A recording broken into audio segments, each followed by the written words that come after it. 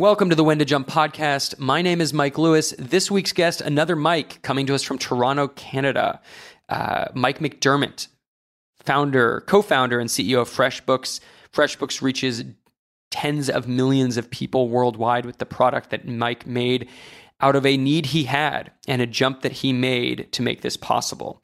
But more than that, Mike talks about being able to jump without necessarily leaving your job and how FreshBooks does it. I didn't realize this, but FreshBooks is consistently rated at the top or near the top of best places to work for companies under 1,000 employees. And there's a reason for that. And Mike's got an amazing story about doing less, thinking less, letting his skis take him downhill on a year abroad that would change his life. Not going to give the rest away. For more, we're going to take you there now. My conversation with Mike McDermott. All right, Mike McDermott, founder, CEO of FreshBooks. Thank you so much for joining me on the When to Jump podcast. Yeah, great to be here. So you are in, how snowy and cold is Canada these days?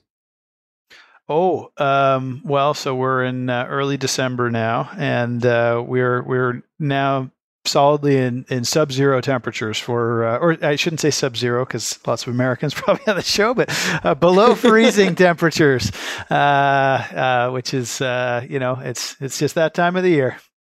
Absolutely.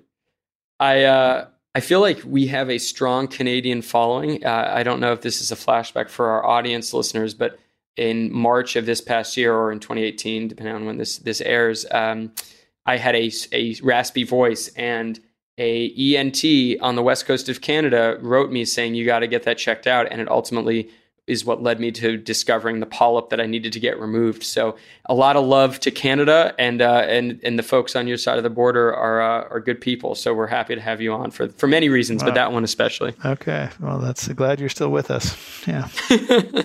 So let's start at the very beginning. Tell us a little bit about your story. I want to get to the business you started and the jump you made, but can you tell us about Mike as a kid and what did that look like? Where did you find your first interests?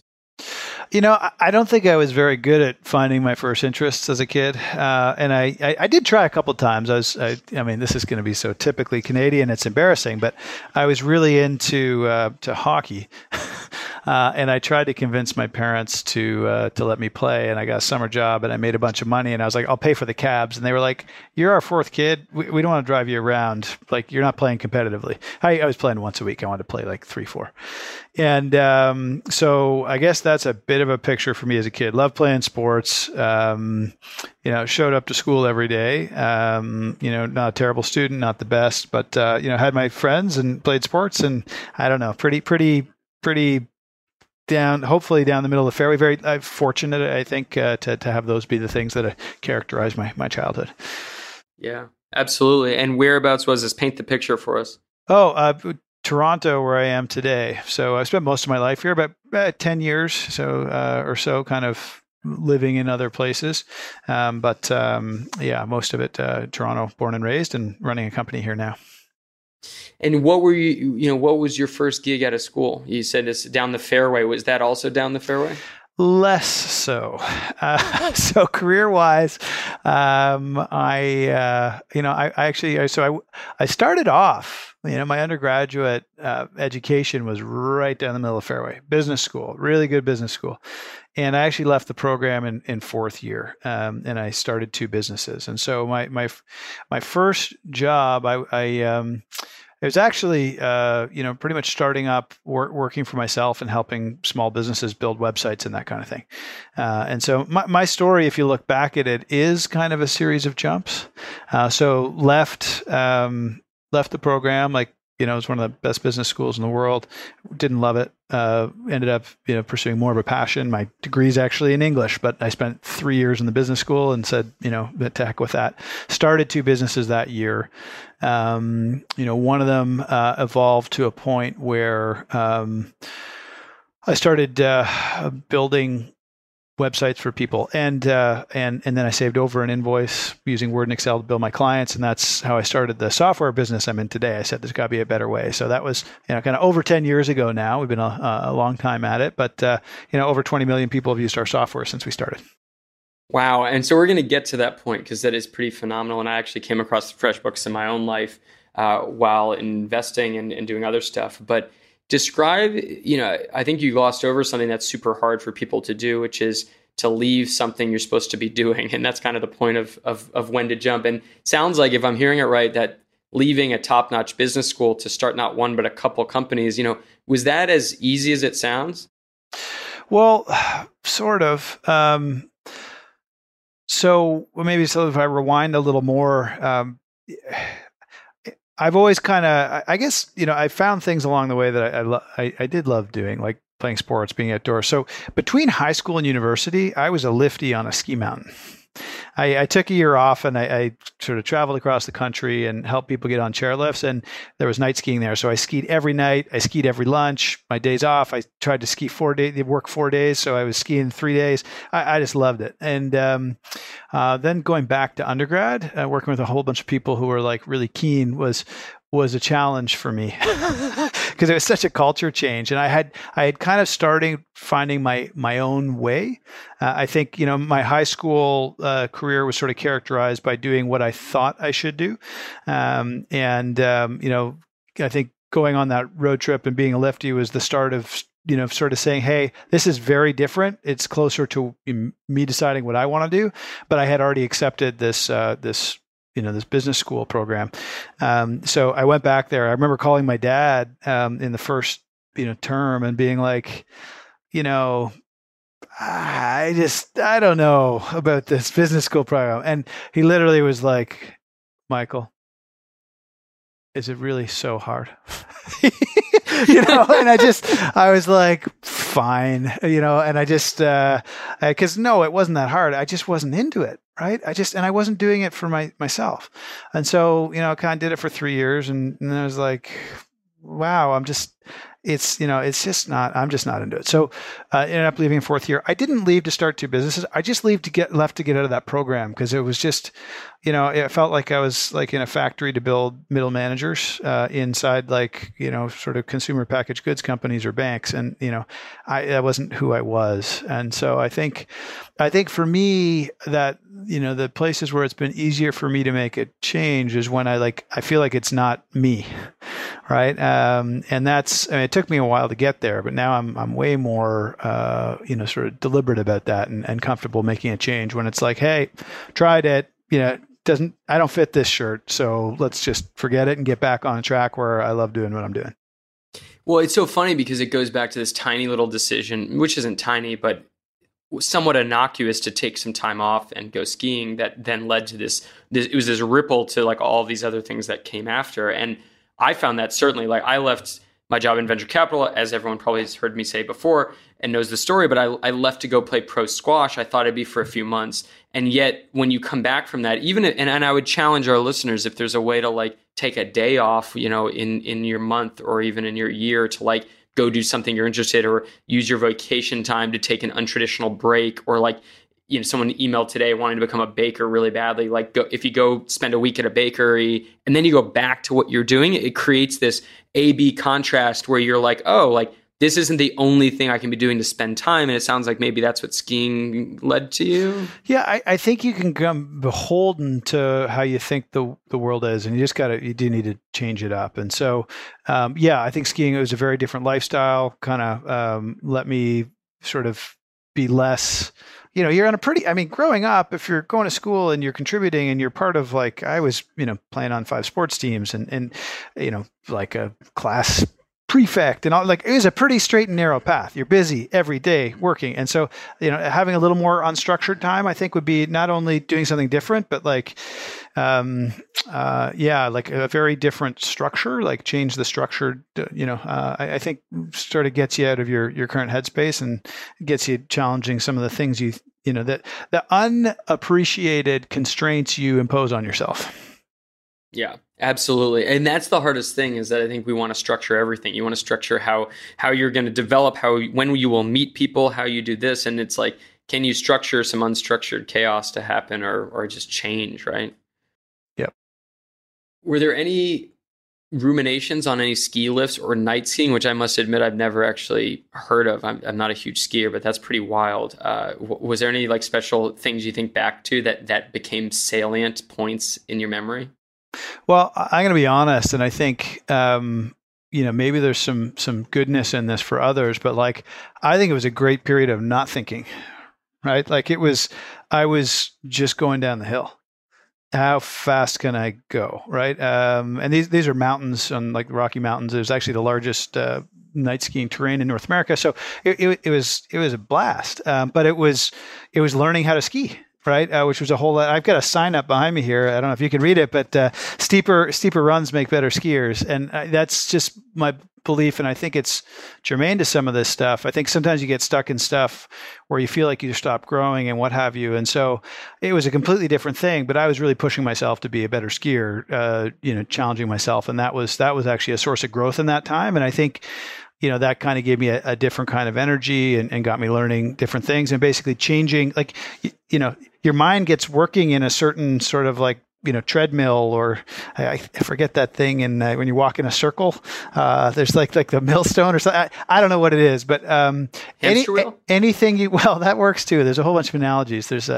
Anyways, the point is, anything you can do to kind of break that up is generally good for rethinking some of these things. Got it. So you come back and you ultimately leave. You corrected me. You didn't leave to say I need to start something. You left because that wasn't what you wanted to be doing. How did that feel? I was pretty fed up at that point, and I think this notion of like I was mostly building a list of things I didn't like. You got to remember. I mean, many of you listening to the show are probably more adult than I was at that time. So I'm like, 19, 20 through some of these periods. So there's a development exercise. And so I was, almost as much as anything that time, building a list of things I didn't like doing with no clear sense of what I did want to do. And I think when I bump into people who are uncertain about what they want to do, it's just like, just go try something else, right? Just put yourself in another environment. Like just start, right? Just start. And, if you're stuck, go start something else and give yourself the option to change it in like 3 months. Like you don't have to make I think sometimes when you come up to a decision, you feel like that decision needs to last you for the rest of your life. And frankly, it doesn't, right? You can change your mind again. But my guess is every time you do, based on what you learn, you're going to get closer and closer to doing what you want to do. Absolutely. And that's a great point. I want to hone in there because I think, again, it breaks up this existential, massive, meaty, weighty burden of like, what is my purpose on life, and breaks it down into something much simpler. Are there ways, people can do that? And I know a lot of folks that reach out to us on the show, we hear kind of like the, where do I start, or how do you kind of break things down? Do you have any thoughts on that? Well, I mean, that's not a bad one. Maybe that's the best I'm going to come up with today, which is like, when you think about whatever that next thing is, like let yourself off the hook for having it be perfect. Yeah. Right. Like maybe you know enough to know you want to change something, then don't expect perfection on your next change. Right. And accept that you're going to start a journey, but that journey will probably be very rewarding and you should enjoy the journey. And if you can get into that kind of a mindset, then you're probably going to find your way to what it is that's, really got you, engaged all the time.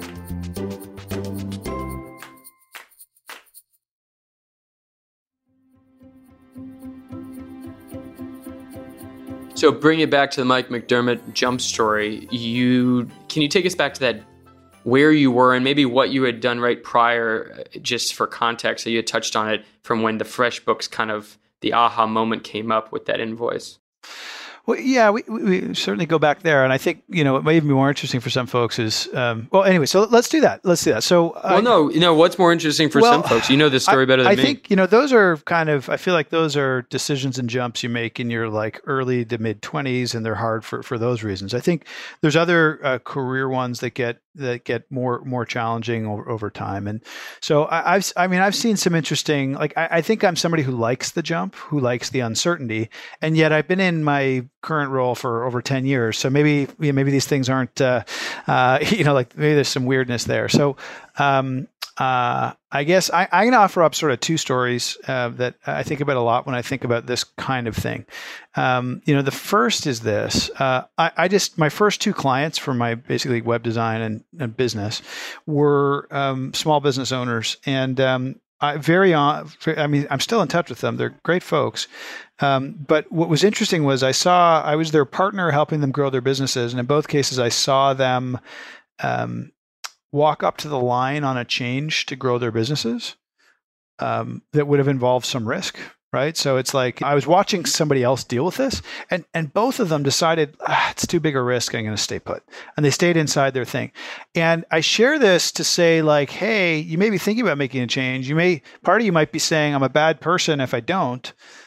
Like, I just want to say to anybody who's listening there, like, maybe it's okay for you to stay. And, like, why do you feel like you have to change, right? I don't think there's anything wrong with that. And those businesses are, still operational. Those folks are great, many happy customers, et cetera. So I was much more on the, like, hey, what's behind door B? And I think then I'd switch into my career at FreshBooks. So I started a professional services firm. We built, websites for other people. We served them. I accidentally saved over an invoice, said there's got to be a better way. We built a really easy to use invoicing and accounting software for folks like us, businesses who invoice.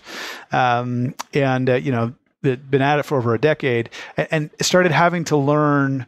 There have been a whole bunch of jumps as an entrepreneur, and I find that a lot of fun. So I think the people who have successful careers, I think a question to ask is, hey, is there a jump inside the firm I am at today? Yes. Or, like, how would I challenge myself as an athlete to, sometimes you get to think there's a block there, but sometimes you're just not asking a big enough question or finding, a way to, like, what if, I feel blocked because I'm running, my 400 and I don't know, I don't really know the times well. Let's say it's 50 seconds or something like that. And I'm trying to get to 49. Maybe you got to try and get to like 44, right? And then it gets you thinking about a whole bunch of different stuff. And I think that urge to make a jump, I think is really comes from, like, not being challenged and not being fulfilled. And I think sometimes it's a quick and easy thing to say, hey, I'm going to go on, join another team or do something else entirely. And this may be at odds with the whole show, but I guess my question would be, like, how do you get on a learning track? How do you take on something that you don't think you can do, whether it's inside your role or maybe you need the fulfillment outside of work, but you got to push yourself, right? Like, getting comfortable.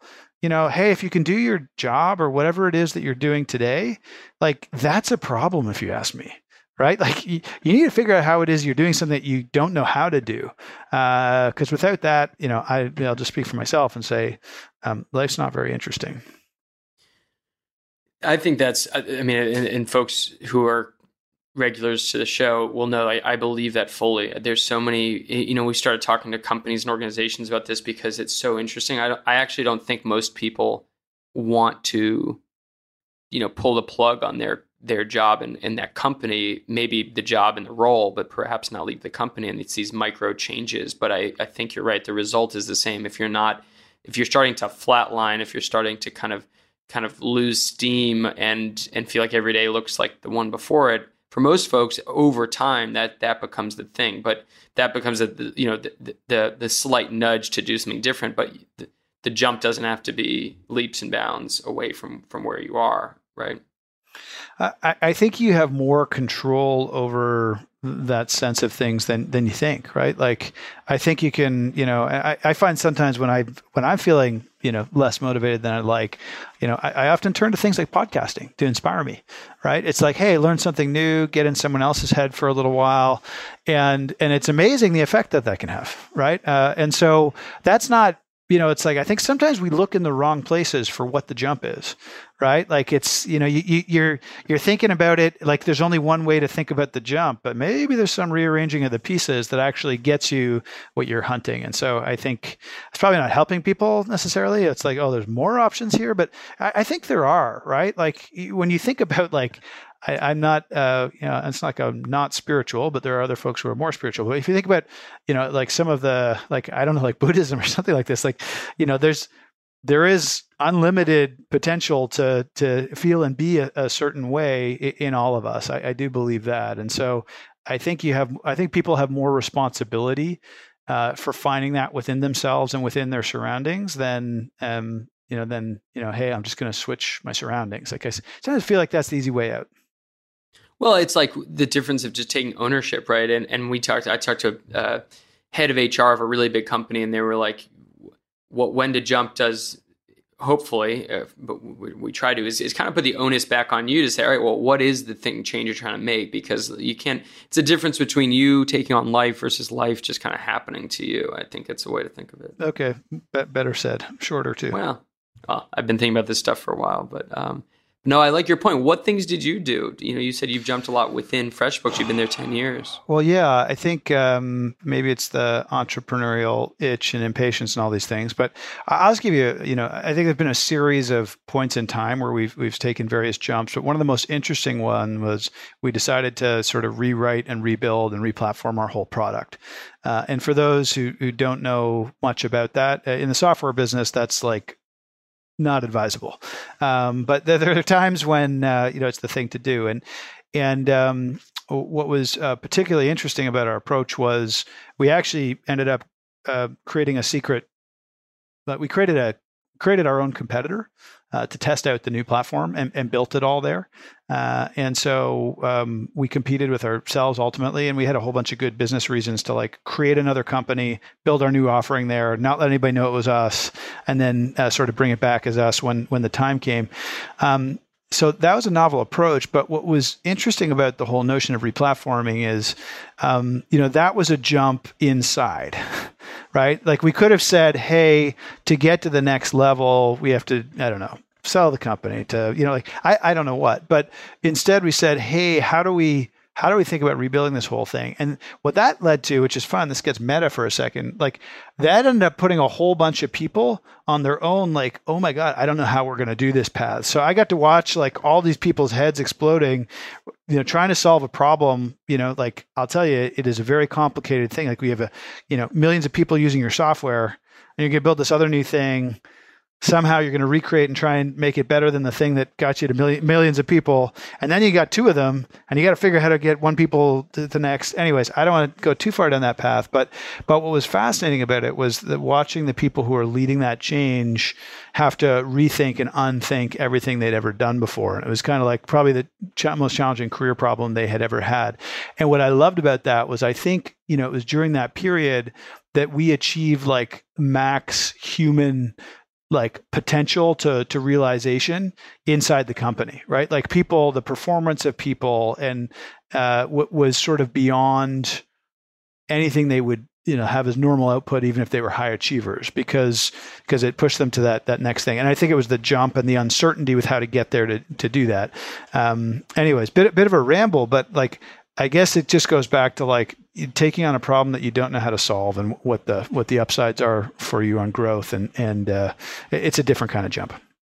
No, totally. And I think it's also, like you said, a meta point where you get people to think back and or even step back and say, you're questioning your assumptions, you're questioning why you're doing something. And I think that is like such a huge takeaway. A lot of us, including myself, we get into the systems where you just keep going. And when you keep going, you burn out, you get bored, you think about doing something different. And so that is I think that's a very real way to jump, really from an organizational level rather than just even as a person. Yeah. Yeah. And this is maybe a misdirection or what have you, but what I found fascinating about that period was like my job became, because I wasn't actually doing the stuff. I was like kind of designed it, like supported it. And then I like, okay, make it happen, right? And I'm watching people live it and try to do it. My job became helping people unlearn things, right? Like, that notion of like so much of us is unlearning about ourselves. Like there's, unlearning about what our role is, there's so much to unlearn. It's staggering. Well, it also that goes exactly to your point of earlier of doing less, thinking less, being on the slopes and getting down the hill. It's like, the theme here, it feels like, is like turning off rather than trying to overpower yourself, right? Yeah. What a problem, the fast as I can, I just I think about it for a bit. And if I haven't solved it, like park it, right? You want to get to your subconscious. You want to get to, some non-linear way to look at it, and probably some, my mind will repeat itself left to its own devices. So how do you break that cycle? The question I have is that now, FreshBooks has gone from a solution that you developed to meet a very personal need to something that you described as reaching tens and tens of millions of people. Yet you have these real, and I appreciate the honesty, these times as a company, as a leader, where you could think, okay, how do we keep jumping? What do you ask yourself when you think of, how to stay on that? Is that a cultural piece? I guess I'm saying, is it, how do you make sure that the culture remains one where you do question the assumptions going forward as you grow, as you reach more people? Because it seems like that's critical. Tough question to answer. To give like a relatively simple attempt at answering it, I'd say, hey, it has a lot to do with the people that you hire. I think in particular, we really do work at hiring people who are self-aware. Because without some level of self-awareness, you're not even going to realize that you're stuck in a pattern, right? Like and then to be able to adjust it and manage yourself and others through that. So I think that, that self-awareness and the ability to communicate or, have a lot of common sense maybe, or things that I don't take for granted. And we really try to build a culture of people who possess those capabilities, who are open to change and, can see within themselves the gap between where we want to be and where they might be, and the things they need to marshal in themselves to get from here to there. And that's not easy. We're a values-based organization. One of our values is change, right? And the belief that change, it's basically written as like, we believe change brings learning, growth, and progress. And so I think that is, that kind of environment is, is conducive to keeping it up. But who knows? We'll see. When people want to change and that means possibly leaving, how do you approach that? Yeah, as a founder, I've always kind of struggled, with that, right? Like it's a personal attack anytime somebody goes. You feel that way. I hate losing people. I'm getting a lot better about it now. Like that's, it's. I recognize like some of our best people are only here for a short time.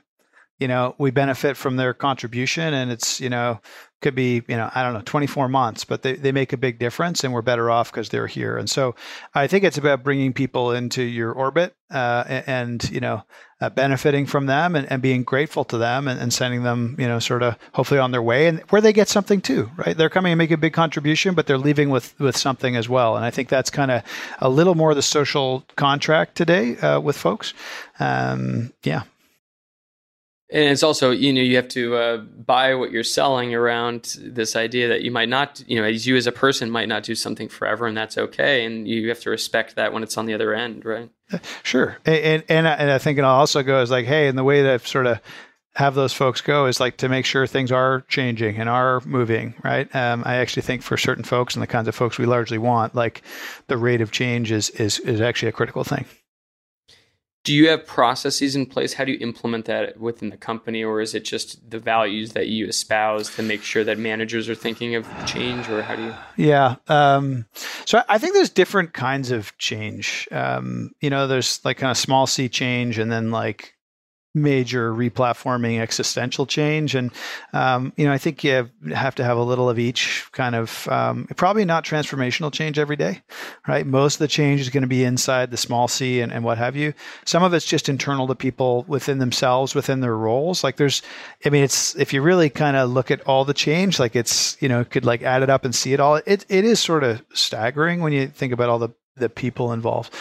So in terms of process, we just try and make sure that people are challenged, right? That kind of starts there. And so we run kind of, sort of like things where we're asking like, and especially with our, sort of, key folks is like, hey, are they challenged enough, right? Because I would expect somebody to be going if they're not, right? And then, so I think that's a key thing. And then, I have this, yeah. So, I think it's pretty standard stuff. It's just hard to do it well, right? And it's hard to ensure you have managers who are in tune with that and actually thinking about that versus their own stuff. Like, how are you thinking about your people? Do you know what their next project is? So being deliberative around, can people see, I was actually talking to somebody today. Let's talk about how we're failing on this. Like this really successful team just launched something and they're like, oh, isn't this great? I'm celebrating them. And they're like, yep, it's amazing. We're super pumped. What's next? And I'm like, how is it we haven't told you what's next? Like, oh my God, now I'm terrified. I got a whole team of people who that to me is like attrition waiting to happen, right? you got to lay that out. So we do try to be deliberate of like, hey, one thing after another. But there are times when clearly that doesn't happen. So, anyways, I'll be tending to that after this.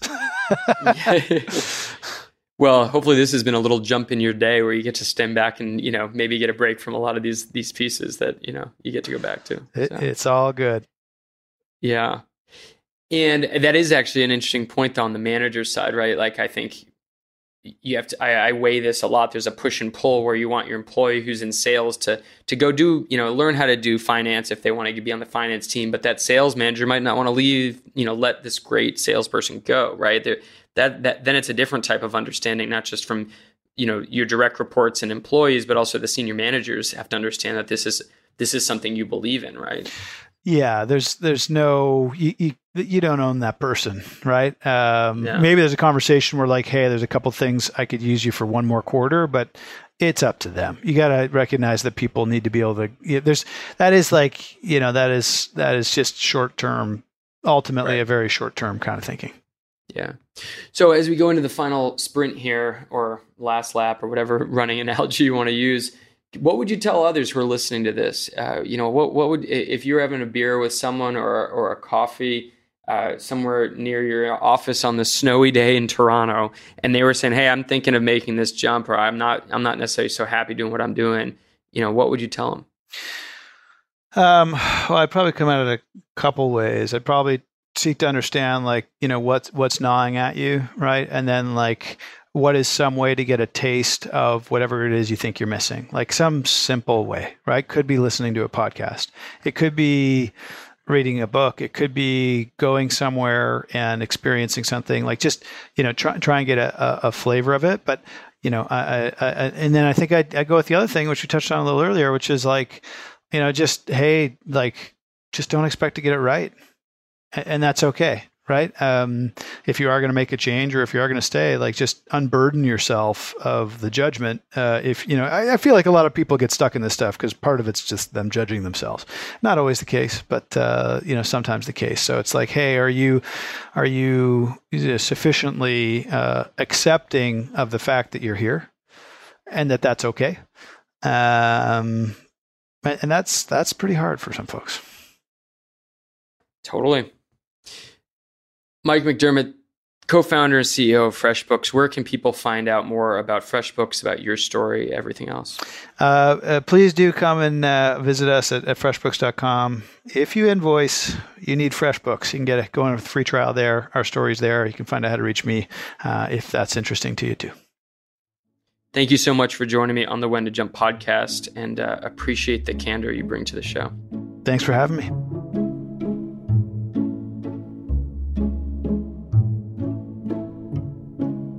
I hope that you enjoyed that conversation with Mike. Very interesting guy. Definitely check out freshbooks.com. It's one of those companies that is values first, and I think that's what we're seeing more and more of today.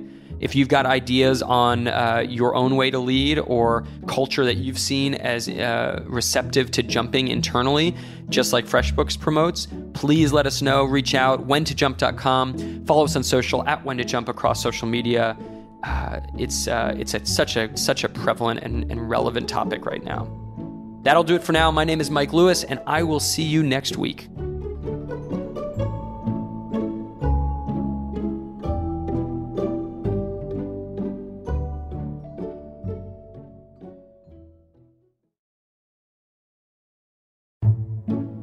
Hi, I'm Mike Lewis, and I host a podcast called When to Jump. For years, I dreamed of playing the professional squash tour. The problem is, when you become an adult, no one really tells you when to go do what you love. So I reached out to other people who had made their own big career jumps. And I asked these people how they knew they were ready. And what I found was that no one regretted the decision to jump. On my show, When to Jump, you can hear those inspiring conversations, learn from amazing innovators like Sheryl Sandberg, Arianna Huffington, Seth Godin, and more. So give it a listen. Find When to Jump wherever you get your podcasts.